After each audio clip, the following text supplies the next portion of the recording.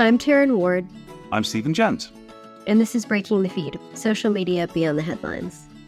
We're taking a closer look at the core issues around social media, including the freedom of expression, or free speech as it's sometimes known, to better understand the role that social media plays in our everyday lives and society. This is a special episode covering the Senate hearings on child exploitation on social media. Although this issue is closely related to free speech and expression, it's slightly out of order, but we felt it was worth including, and at this stage, because it's timely. This episode is rated 18+ because we cover some difficult topics that may not be appropriate for some audiences. Before the hearing began, they played a video with statements from victims of sexual exploitation and their families. It's worth watching and was a powerful way to frame the conversation. Let's talk about what actually happened during the hearing. Just to set out that this was about 4 hours long, so, we don't expect that everyone will have watched the whole thing, although we did, so that we could pull out highlights and things that we thought were particularly important. Senator Durbin opened the hearing by describing online sexual exploitation as a crisis in America, and noting that the National Center for Missing and Exploited Children, or NCMEC, now receives more than 100,000 reports of child sexual abuse material, or CSAM, up from just over 1,000 per day 10 years ago. Financial sextortion, too, he noted, has exploded, with NCMEC receiving fewer than 200 reports throughout all of 2021, and in 2023, just through October, more than 22,000, just in that year. More than a dozen children have died by suicide after being victims of this crime, and those are just the children we know about. Oh my, the scale of this problem, and what I think the important phrase is, this is just what we know about. And as we'll come on to later, I'm sure, that is a very important phrase in this context. But this is a massive problem, and one which, these tech executives who are, let's face it, some of the richest people in the world, are facing Congress because they have not done enough in the eyes of legislators and the families and us, you and I for sure, to do anything about this. And in fact, have actively lobbied against having to do anything that would to introduce measures which prevent this. So, I think this is a really important topic, and I'm glad we're doing this in a timely way. So, yeah, I think you're right to really pull that out. The just what we know about. You and I have been around the block a few times, but we both know plenty of people who have been affected by this, who wouldn't have reported it in any meaningful way. So I know people in my everyday life, people in your everyday life who have had experiences, who have seen things. And although these were serious issues, they're not always being reported because it's another thing that somebody has to go through, and it's not always worth it. So the numbers that we talk about, and when we see these problems unfolding in this way, I think it really is just the tip of the iceberg. Yeah, in this context, I'm afraid it's the tip of the iceberg. It's such a small fraction because, you know how yourself, if you make a complaint to a social media network about something that's online, it is so difficult to get them to take it seriously. It feels like they actively find reasons not to do anything about it. And yet, when it comes to this issue, as we'll see later, they're going to try and tell us that they're taking it seriously. These things don't jibe well with our experiences. Yeah, no, that's absolutely right. So Senator Durbin first talked about smartphones, and he talked about the apps on these phones, and then specifically social media and the algorithms.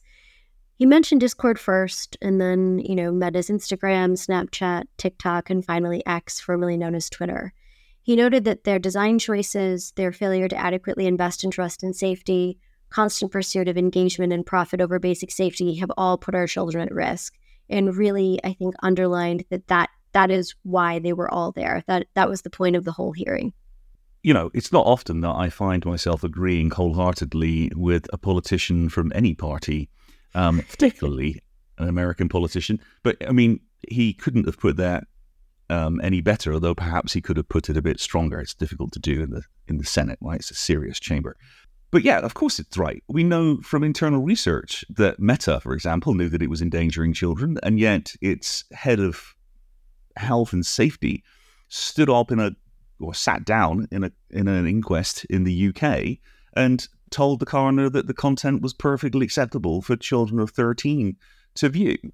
again, it's very difficult to take them seriously. So, I mean, I think he did a good job of setting the stage there. And we know these are deliberate choices they've made. They have not made it more difficult to people to lie about their age because they just want people on there. They've not put any controls in or made it easy for parents to use controls or essential for parents to use controls, which of course is the case for very young children. I remember when my kid wanted access to Barbie Land or whatever the hell it was, they couldn't do it without parental control. You had oversight of everything they were doing there. I'm sure it was still deficient, but at least, there was no choice. They couldn't get around it.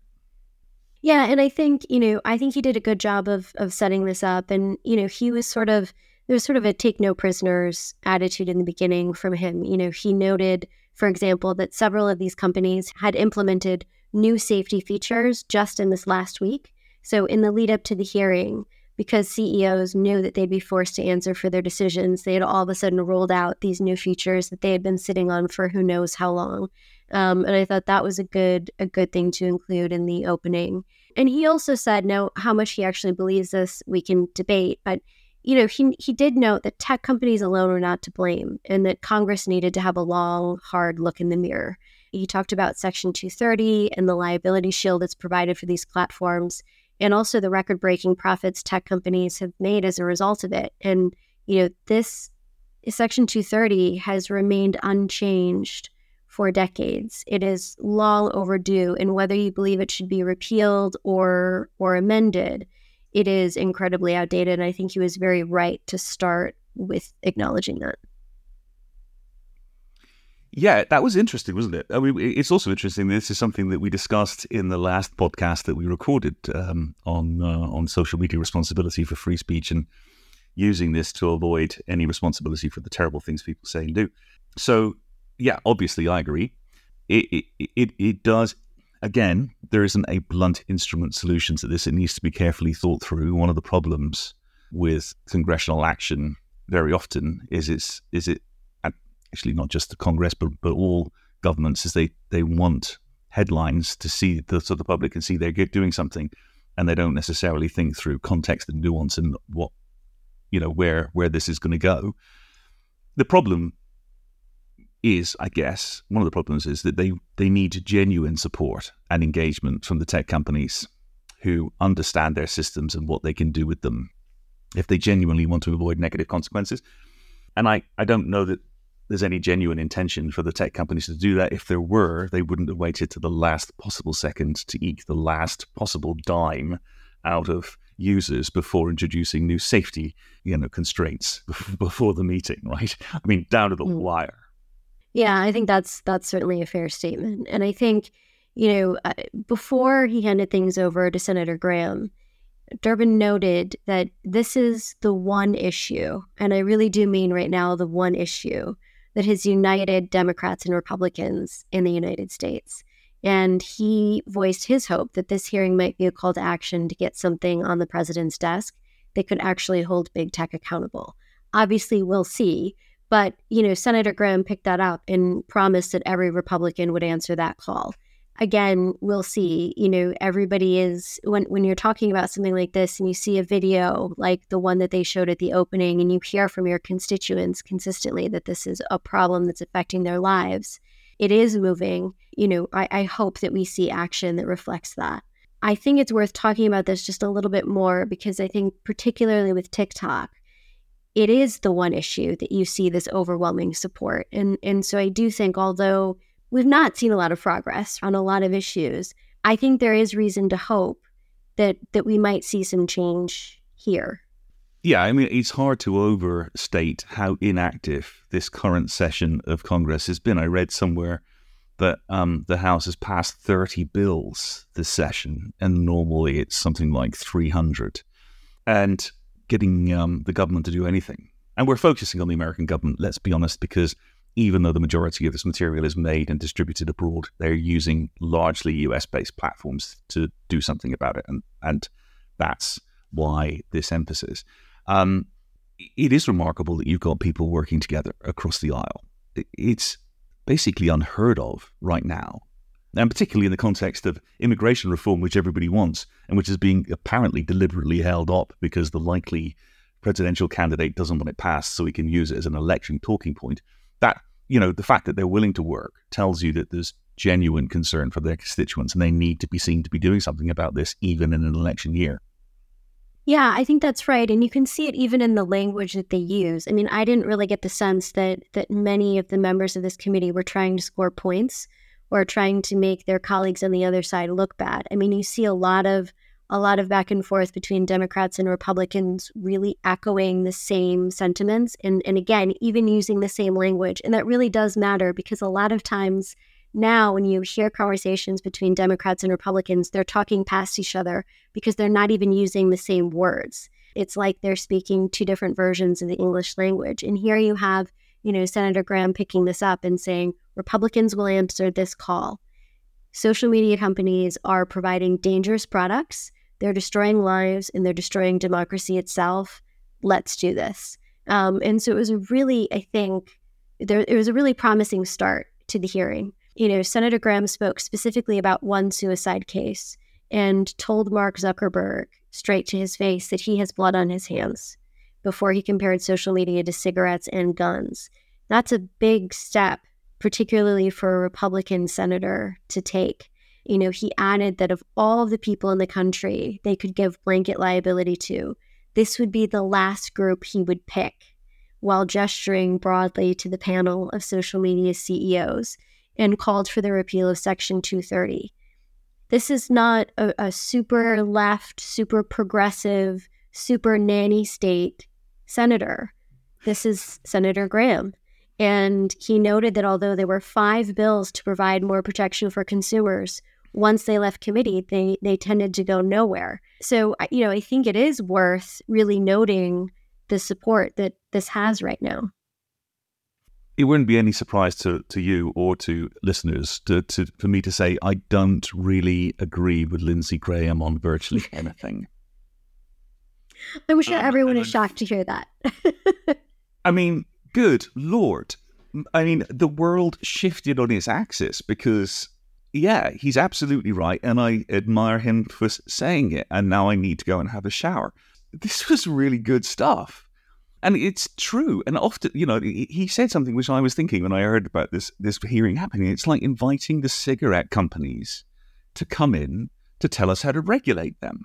Because this is exactly what this is, and you've got a special advisory from the US Surgeon General about potential harm for children, the same way that they brought one out for cigarettes. This is a similar scale problem. This product is addictive, and it is harmful. So, yeah, it was brilliant, and I sort of hate myself, but he did a good job. You're in good company because, he raised Senator Elizabeth Warren and said, we have nothing in common. And he added that he promised her that he would say that publicly if he used her name. And, said that they had parked their differences to work on this issue together. And then he congratulated all of his colleagues on the committee, but Democrats in particular, for working collaboratively to address it. That is so far removed from most of what you see in U.S. politics today. It really was a moment. It's surprising in a way because, social media has done so much to erode public decency and to erode, how we talk to each other and all of these things. But it was social media, this issue that's bringing people together and saying, wait a minute, we have to figure out a way to work together because this is, it's a greater good question. And I think it's interesting anyway. It was shocking. And, I also, that moment also stood out for me. This was sort of like how Congress used to work, particularly the Senate, how the Senate used to work, dealing with serious problems in a serious way without the polarized and polarizing language. I think you described that earlier on beautifully. This is them trying to tackle a serious problem. There are so many serious problems they need to tackle in this way. And it is ironic that the great polarizer, the thing which has driven them to these extremes, is the thing which brought them back together again. How frustrating that must be for Mark and his little tech buddies. Well, I think they probably had a rough day. Graham said just before we move on, one of the things he noted that I think is worth just sort of tucking away in the back of our minds is that we have all these problems, all these concerns, and all of that while AI is really just starting. So we are already underwater on this, and we are already behind. And now we have this new issue on the horizon. We need to get our house in order, no pun intended, and prepare ourselves to address the new challenges that lie ahead. And I think that was a really important moment too. I don't want to spend too much time on the preliminary stuff because it is worth looking at what was actually said. So just one other thing, because this comes up later. Senator Durbin was clearly annoyed that not everyone was there voluntarily. So he thanked two CEOs specifically, those representing Meta and TikTok, for coming voluntarily. And then said flat out, the others were there only by subpoena, and specifically that Discord CEO only accepted service after U.S. Marshals were sent to Discord's headquarters at taxpayer expense. And Senator Durbin comes back again and again to Discord's CEO, and there's a bit of a tone there. And you can tell that he's annoyed, I think for good reason, because you refuse to show up, you require a subpoena, and then you show up and you say, thanks so much for having me. It's great to be discussing this. It's not really the best way to start something like this. I mean, I don't know the CEO of Discord by reputation at all, but what a moron. Seriously. Like, they invite you to come and chat. It's not really an invitation, is it? Now, I mean, to be fair, Congress has done itself some harm because they have also, members of Congress have also decided not to go when they were asked to talk to committees in the recent past. And that does erode, people's public respect for the forms of government and behavior. But come on, having to send the U.S. Marshals to tell him that he's going to come to the meeting whether he wants to or not, it's a bad start. And he was asking for trouble. I mean, I don't know who his lawyers are, but you should probably get new ones. Yeah, I would agree with that. And I mean, I guess maybe he feels like he has some sort of image he needs to uphold or something like that. But I think it was not the right decision. So the witnesses were sworn in, just putting that out there so that we're clear that the witnesses were under oath for everything that follows. They swore an oath, the usual oath, and everything that they said afterwards was both under oath and on the record. So Discord CEO, who we were just talking about, Jason Citron, was invited to begin with his statement first. So each witness was invited in turn to do this. I'm going to spend a little bit of time describing his, because the other witnesses used a very similar format. I don't know if they were, cheating off of each other's notes beforehand, or if they just got very similar advice from probably a handful of law firms that are really capable of advising under these situations. So just like when we looked at social media platforms in our previous series, we think it's always worth noting how these platforms see themselves and how they present themselves. And this is an opportunity to hear directly from their CEOs rather than reading from a website. So I think it's a really good opportunity to get a sense of what matters to them. So Citron shared some company stats, including how many Americans they employ and in how many states, before adding a personal note about his own love of video games and his hope that Discord can be a place where anyone can find their friends. He teed this up to be about how games bring people together, and listed Discord along with the likes of iMessages and Zoom in describing how they have really revolutionized how people communicate and connect with each other. And then he stated that just like with any other technology, there will always be people who seek to exploit it and cause problems. He did admit, to his credit, I think, that Discord has a special responsibility to protect users because of the number of young people on their platform. But then he said, that's why safety is, quote, built into everything we do. So he again brought it back to the personal after that and noted that he's a father to 2 children whom he wants to be safe on Discord and whom he wants to be proud of him. And said that's why he was glad to be there to talk about this important issue. He did not say, of course, why it was required for U.S. Marshals to intervene to get him there. And then he went on to talk about some of Discord's safety features in a broad sense, including their decision not to encrypt messages and their zero-tolerance policy for CSAM on the platform. Yeah, I mean, I've got a shovel, and you could probably shovel some more of that, right? Of course, he's got a zero tolerance for CSAM on his network. It's illegal, but that doesn't mean that he's actively trying to stop it, or that any of his safety features really make children safer. And given the distributed nature of Discord, they're going to have to work a little bit harder than most networks in order to make that safer. And let's be honest, that they have, unlike most of the other platforms who tend to target us, maybe a slightly older demographic, particularly Facebook, this is aimed at children. The pandemic did them tremendous favors. Like a public disaster did Discord's business a huge amount of good, just like it did Zoom's. But they now have a platform which is difficult to monitor and which is, directly in the hands of children and being used for all sorts of, communication, illicit and licit, I guess. And that's a massive problem. And I don't think that statement didn't really hit home for me, that he took this really seriously, despite being the father of two who he wanted to be proud of him. Yes, no, I think so too. I think the idea that they've built safety into everything that they do rung hollow. But I think also, his framing it as, well, I'm a father to two, and that's why I want to do the right thing, maybe on the heels of or in connection with, I'm so glad to be here, and how disingenuous that sounded. It was a bit, it surprised me a little bit, because it doesn't strike me as something that somebody who's really confident in their position would have to say. Referring to their personal position and, oh, I'm a parent to this many children, and this is why you can count on me to do the right thing.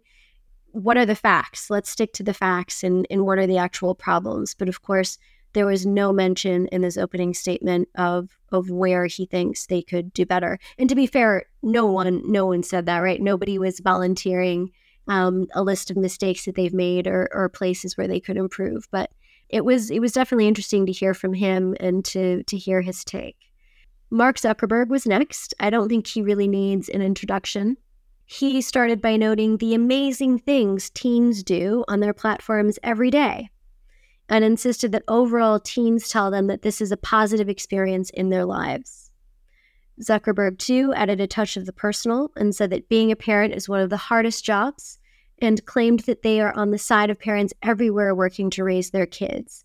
This is worth noting because this was definitely a theme in a lot of his responses. He would say this again and again, that they want to support parents. And so I think it's an interesting strategic position to take. He then listed some of their efforts over the years, including a number of things that we know for a fact haven't worked. And they know they don't work too, but it didn't stop him from listing them. And then he claimed that Meta goes above and beyond legal requirements and finds and reports more harmful content than anyone else in the industry. He did not offer commentary in terms of why there's so much harmful content that needs to be found or reported to begin with, that this was his time to speak and, nobody interrupted him to ask that question.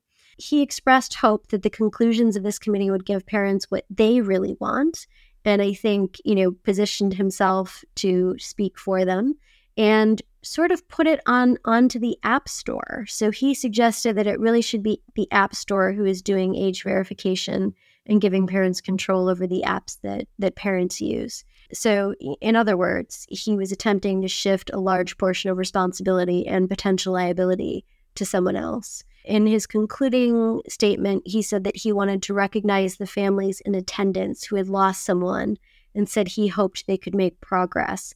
And I think if Citron's statements rung hollow, they were outdone. I think Mark Zuckerberg managed to outdo Jason Citron remarkably with his statements.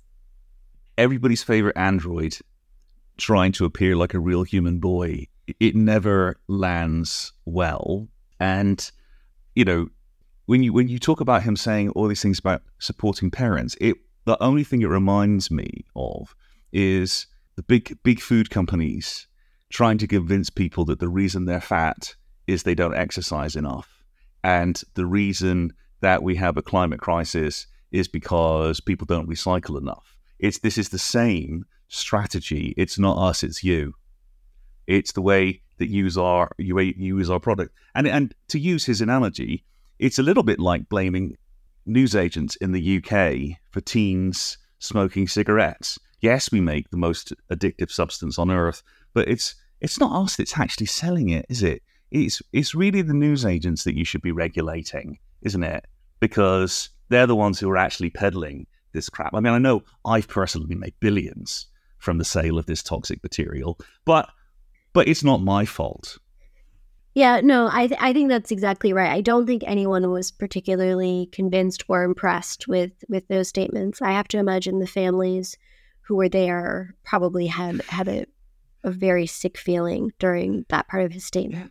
But Evan Spiegel at Snapchat was next. You know, he's one of my all-time favorites. So he spoke third, and he too started with stats and then quickly turned to the personal side, recounting what led him to build Snapchat with his co-founder when he was only 20 years old.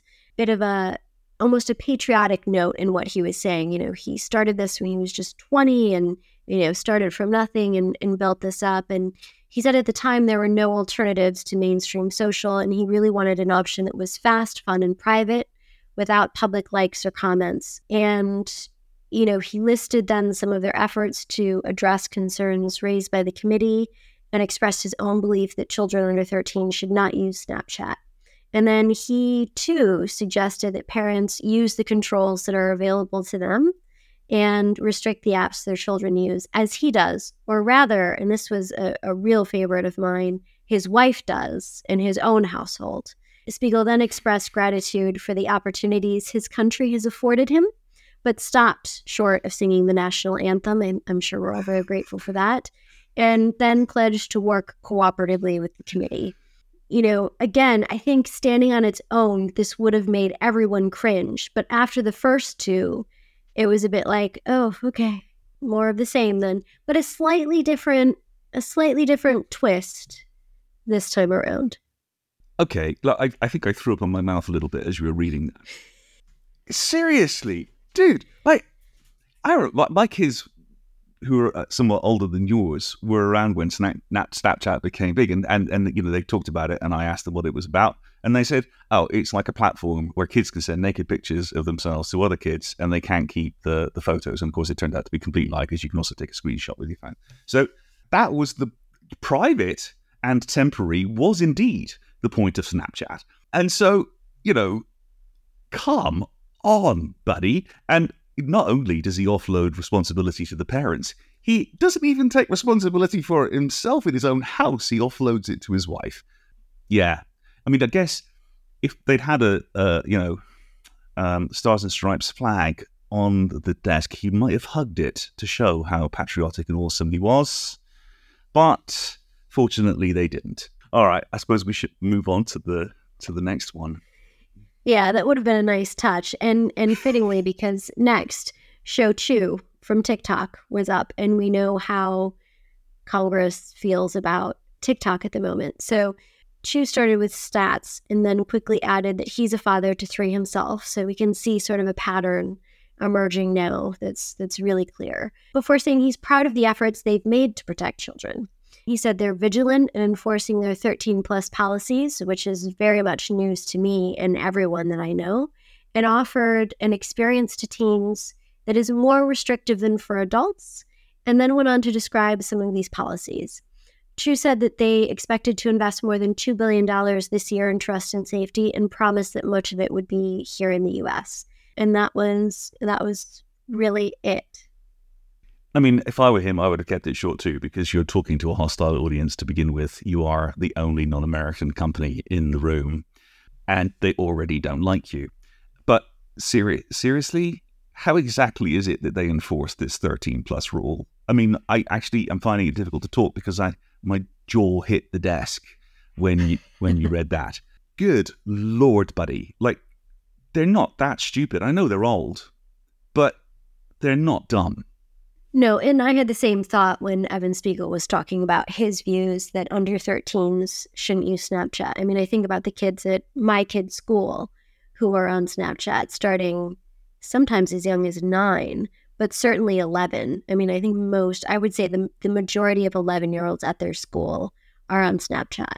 And I've seen zero evidence that Snapchat has done anything about this. And I think it's similar, maybe worse on TikTok. So I'm not really sure, Again, they didn't have an opportunity to push back on these statements, but I think people were definitely taking notes. The other thing to remember is that sexual exploitation doesn't end at 13. That's not the age, guys. There's a different legal reason why you fixate on 13. It's got nothing to do with the fact that they're now adults and sexual images aren't illegal. I think they in their own heads they haven't got their mind around the fact that it doesn't stop there. Well, last but not least, we heard from Linda Yaccarino, X's CEO, X formerly known as Twitter. She was the last one to give her statement. So she was notably the only woman on the panel and began by thanking the committee for the opportunity to discuss X's safety features and spoke about how urgent this issue is for her too as a mother. So again, we see that pattern sort of lining up.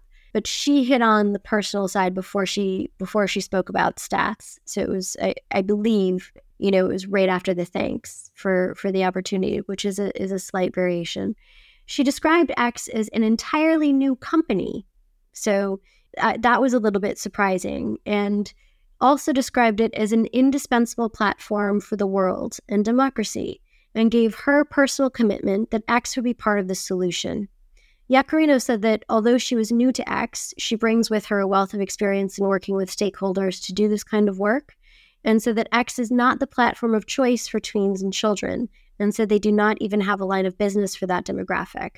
She claimed that less than 1% of U.S. users are between the ages of 13 and 17, and they don't have users under 13, and that X is not available to under 13s. Again, there's no reason to believe they're any better about checking this than any of the other platforms. She went on to say that X has protective policies in place anyway and has a zero-tolerance policy for CSAM. She did not say what impact their decision to gut their trust and safety team had on these efforts. I'm sure that surprises no one.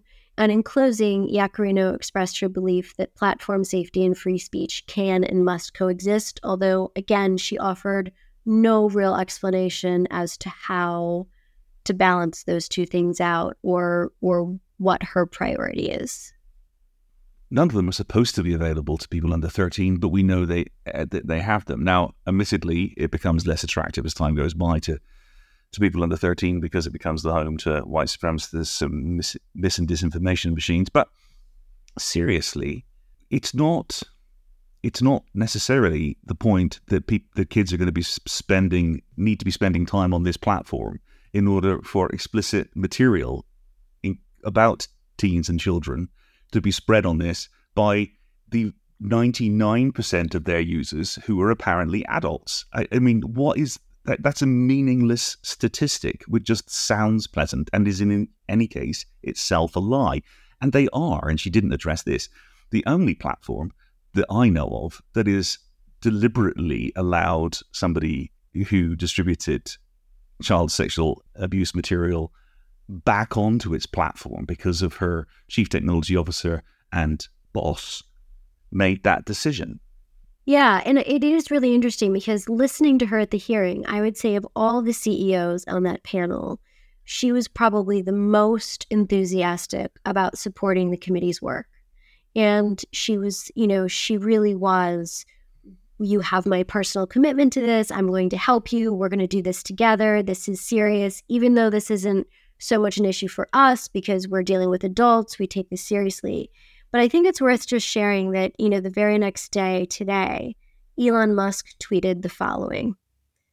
When you hear the names of legislation or anything done by the government, it is worth remembering that the group that sent so many people to the guillotine during the French Revolution was called the Committee of Public Safety, not the Cut Off Their Heads Committee. Yeah, I mean, that just tells you how much her personal commitment counts, because it's his company. He bought it. It's not publicly traded. She works for him. He hired her. She is his little public face that is marginally and increasingly more acceptable than his because of his efforts to, undermine the government and democracy and blah, blah, blah, blah, blah, blah, blah. This is the man who was accused in the newspapers this week of spreading election misinformation online, right? In the name of free speech. Come on. So, yeah, I mean, whatever she says, and I don't doubt her personal commitment to this, it is abhorrent. Why wouldn't she have a personal revulsion of this material? But what does it matter what she thinks? She's not actually running the show, and we all know it. She's the one person from the tech companies that we know isn't running the show at their company. Unlike Mark Zuckerberg, who is the majority shareholder and decision maker, right? Well, and I hope that all of these CEOs are genuinely disgusted by this material as much as you or I would be. But it's one thing to be disgusted by it. It's another to take action that stops it, even if it gets in the way of profits.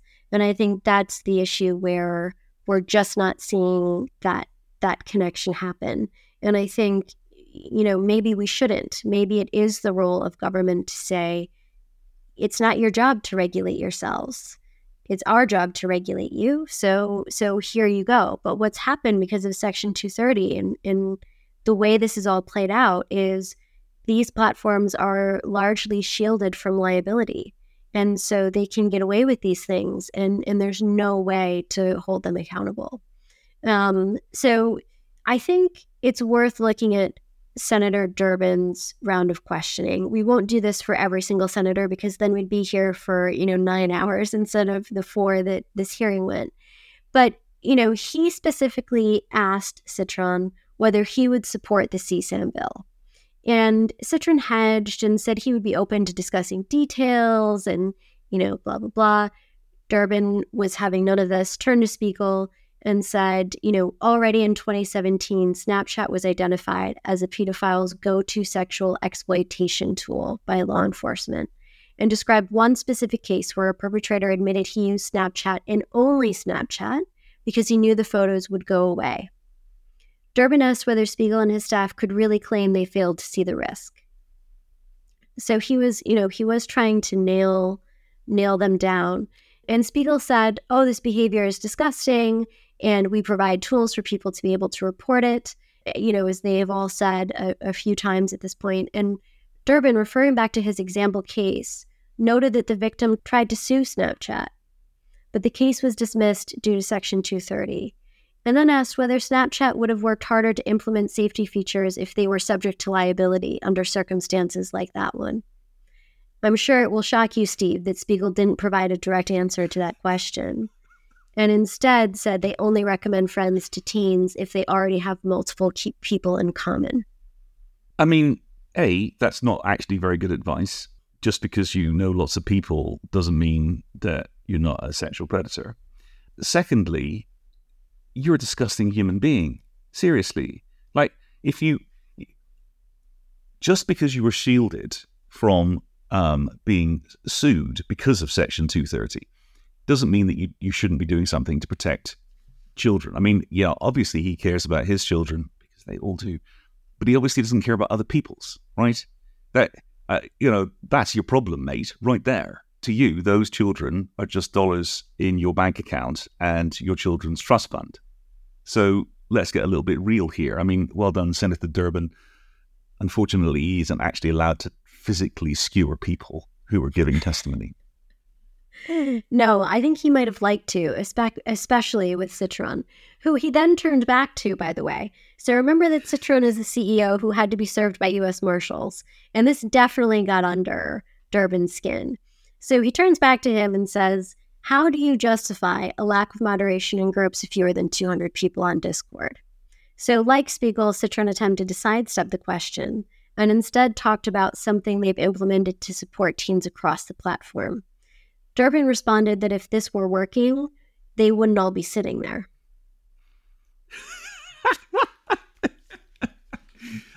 10 out of 10, Senator Durbin. Yeah. Well done. It was a great moment. I have to admit, it was really... I'm not often on the side of aggressive questioning from members of Congress, but in this case, bravo.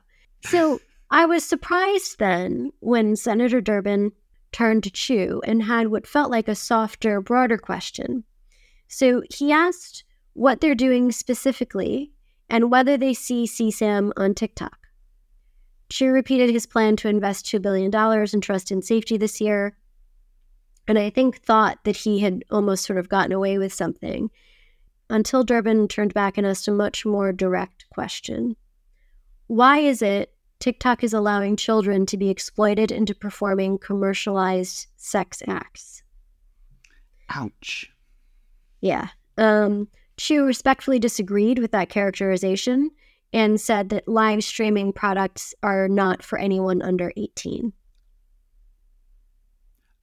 So their sexual performance have to provide passports or birth certificates, or how else did they verify the age of these people?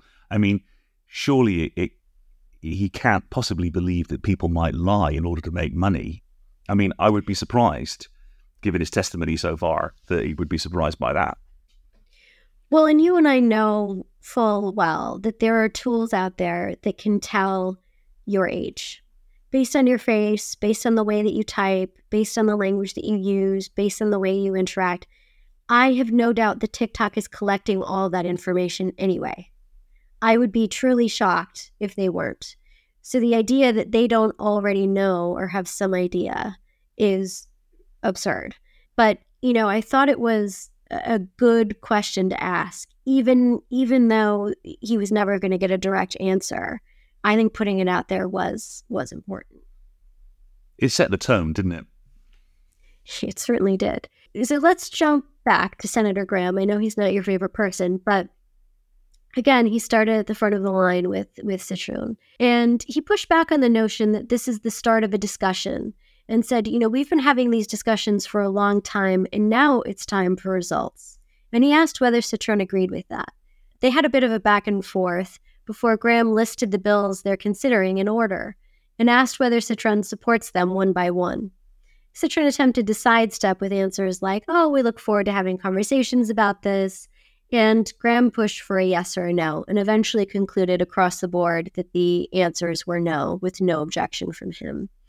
And finally, Graham asked if Citron would support the repeal of Section 230 so that social media platforms could, in fact, be civilly liable for these issues. And of course, Citron would not confirm that he would, but admitted that it could use an update. So, Graham, I think, importantly noted that if we're going to wait around for this panel of witnesses to make changes and to solve these issues themselves, we're going to be waiting a hell of a long time.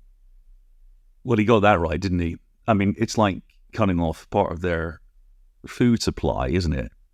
Why would they try and actively restrict the money they can make from this business? This guy is really not distinguishing himself in this panel, is he? And I mean, I'm not in this position because I don't have children of this age anymore. They're all adults. But I think I would be seriously reconsidering allowing my kids to use TikTok if I was a parent of underage children. And let's face it, we're talking about 18 and down. That's a huge demographic on Discord. He has made himself look very bad, and as a consequence, his platform. Yeah, it was not his day. It's interesting because I think actually Snapchat really should have been under fire in some ways more. But I think, he being Citron, really managed to frustrate and anger a lot of people. And so he was first in line every time. But Graham didn't only focus on him. He turned to Zuckerberg and picked up this question again about Section 230. But he started it by saying, I'm going to try to be respectful, which I think, you could see everyone sort of, looking at each other and trying to figure out what was going to come next. And he referenced a young man who got caught up in a sextortion ring and committed suicide. And he asked Zuckerberg what he would like to say to this man's family, this boy's family. And Zuckerberg said that was terrible and no one should have to go through that. So Graham asked, do you think they should be allowed to sue you? Zuckerberg, of course, said, I think they can sue us. And Graham said they can't. And then said, the committee is done talking. It's time for action. Of course, he then went on to talk and to say a lot more words. But, the point was sort of out there. you admit that this is terrible. This should never happen to anyone. So should you be held accountable for doing this? And I know that for our European listeners and for listeners outside of the United States, this might feel a little bit strange, this idea that the way to hold people accountable is to be able to sue them. But that's just how it works in America. Like, that is, you can't always count on somebody to regulate and to make sure people are ticking the boxes. And that is one thing that is really strange for us coming from the US and coming here. And there are advantages and disadvantages to both. But I still always find it very surprising when people are willing to do their jobs just well enough to allow some mistakes and some things to go wrong, knowing that there won't be a lawsuit that results. And I think as part of the way the U.S. system functions, you have this ability to sue and to get these big awards because it scares companies into doing the right things. I'm not saying that's how it should work. I'm just explaining that that's how it does work. And social media really is the only exception to that. Yeah, because they're covered by Section 230, as we talked about earlier. And he knew that. He knew he can't be sued. He's sitting pretty on his pile of cash generated by the blood of others, as Lindsey Graham put it, or paraphrasing what Lindsey Graham said. Backing up just a little bit, because I don't want to get skewered myself for this. Social media companies are not the only industry that has some protection for civil liability. There are some pharmaceutical companies that have that protection. Government has some protection, but social media is the only sector like it that has this protection. We don't offer it to people who manufacture cigarettes, for example, or people who make cars, or people who do, you might have carve-outs or limits, but by and large, you can sue. And social media is this sort of weird blanket protection that you just don't see in most areas of the law. So Yakarina was up next. And again, I give her credit for this because she was able to sidestep this with a lot more skill than Citron was. So Graham asked her the same question, and his point here was really that until the courtroom doors are open, this issue is going to continue. And of course, she didn't agree with that, but it was a much more credible and softer, let's talk about this some more. I'm not saying no, let's figure this out. She's better. Okay, that's great. But her answers were the same. Well, let's talk more, because every minute I keep you talking, I'm making millions. I mean, she's not, but that's because she doesn't make the money and it's Twitter and they're not making much money anymore. But, that's the point, right? Just delay. And this is what they do. And you and I have seen this with lawmakers in Europe. This is their whole game. They spend a lot of money and a lot of time getting lawmakers to delay, because every minute there's a delay, they're making money and they're making plans and they're getting ahead of the game and they're creating new problems that we'll have to address tomorrow. And, they're always one step ahead. Speaking of, Graham turned to Chu at TikTok and said, okay, $2 billion, great. What % of your revenue is that? Which is a great question, because I think most people don't really have a sense of what TikTok's revenue is. And $2 billion sounds like a lot of money. Unsurprisingly, Chu declined to share their financials. And so this was sort of left hanging, but I think it was enough to make his point. I think it was. And to be honest, and going back to something you said earlier, when he mentioned that in his introductory statement, I mean, it sounds like a lot of money. But when you say, well, we're going to invest $2 billion and most of it will be invested here, it sounds like a bribe. It sounds like a threat. It's like, we've got $2 billion that could be coming to one of your states, but, it doesn't have to. So be careful what you do. And that is, in fact, what he was saying. That is the game that is being played here. I think that's exactly right. And I hadn't even thought about it that way, but that's very true. where is that money going to go? Who's going to make it? And this is why we're sort of stuck in this cyclical hellscape. So soon after this, other committee members got to take their shots, and they were able to question the witnesses. And Senator Klobuchar went first and asked, I think, some very good questions and shared some stories that she had heard. And I think she was genuinely moved and emotional about the whole thing. And some of these stories you can understand why, because repeating them is a lot. And much of the rest of the hearing, aside from questions about TikTok specifically, involved senators reading sobering stats, sharing devastating stories, and asking the witnesses whether they supported various legislation and why not. With varying degrees of passion or enthusiasm, admittedly, we had some yelling and some shouting and some of that, which we often get at these hearings. It helps break things up. And the witnesses, of course, repeated the same answers they'd already prepared and provided. So, if you watch that first hour, everything that comes after is largely a repeat, and they sort of recycle the same things again and again. Yeah, which is why, of course, they're willing to swear an oath, because these guys, at their core, are also politicians. They will stick to their talking points and they will not deviate. And their only job is not to get angry when they are shouted at and vilified and ridiculed by the people on the panel. And I think this is why the people on the panel do it. They try to rile them up so that they'll say something that they don't intend to.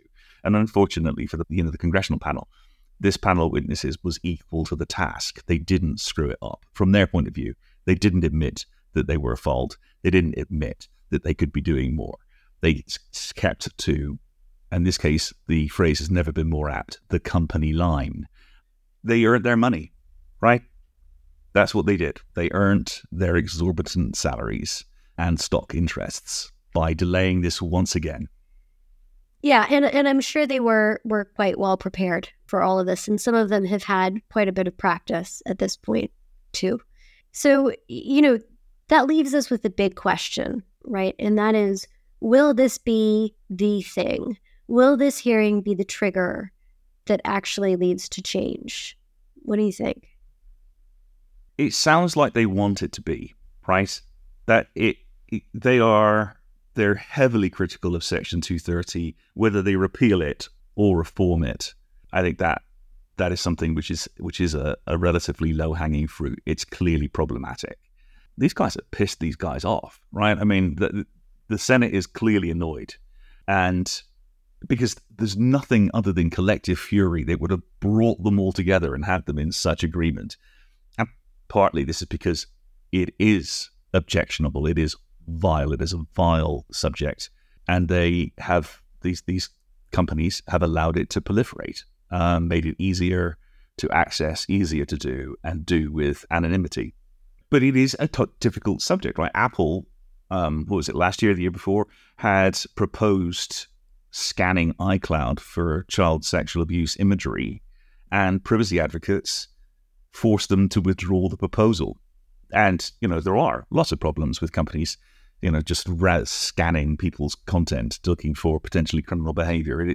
There is a thin end of the wedge argument to be made, but it isn't easy. This is going to be difficult to do. And I, whilst I have some hope that they're taking this seriously and they want to make progress, a lot of money is going to be spent to limit the impact on the income of these companies in lobbying groups in Washington. And an election year, politicians need money more than anything else, more than even votes.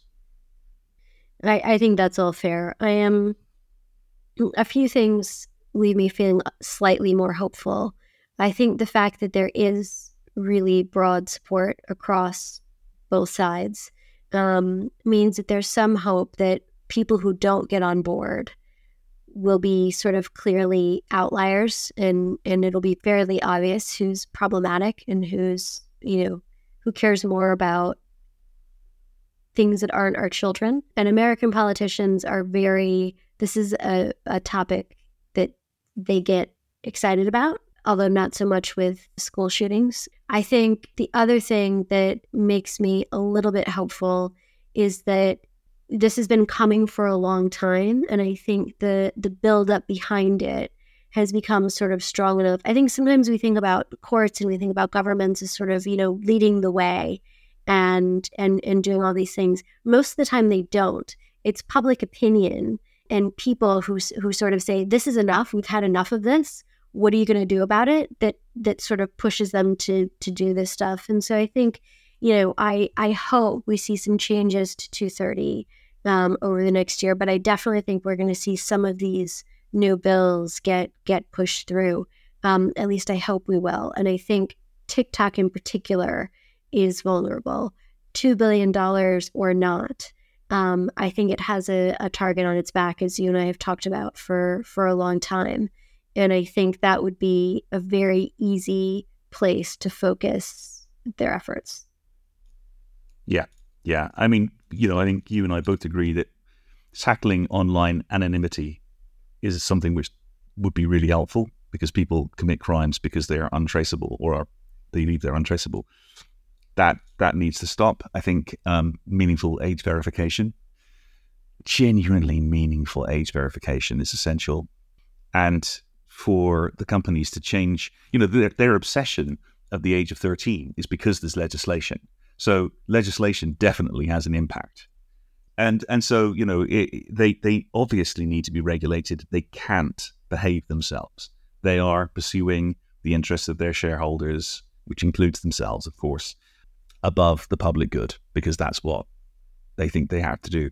And on this issue, at least, it seems like the US government is actually pursuing the interests of its population, and by extension, everybody else's. So let's keep those fingers crossed. It's nice that things are moving in our direction. We're designing this platform to solve or prevent many of these issues happening. So it'll be really interesting to see. They're making our case for us. Thank you very much. Yes, that's always helpful when that happens. Next time, we'll get back to our regularly scheduled programming on free expression and free speech, but thank you for joining us for this special episode. In the meantime, we'll post a transcript of this episode with references on our website.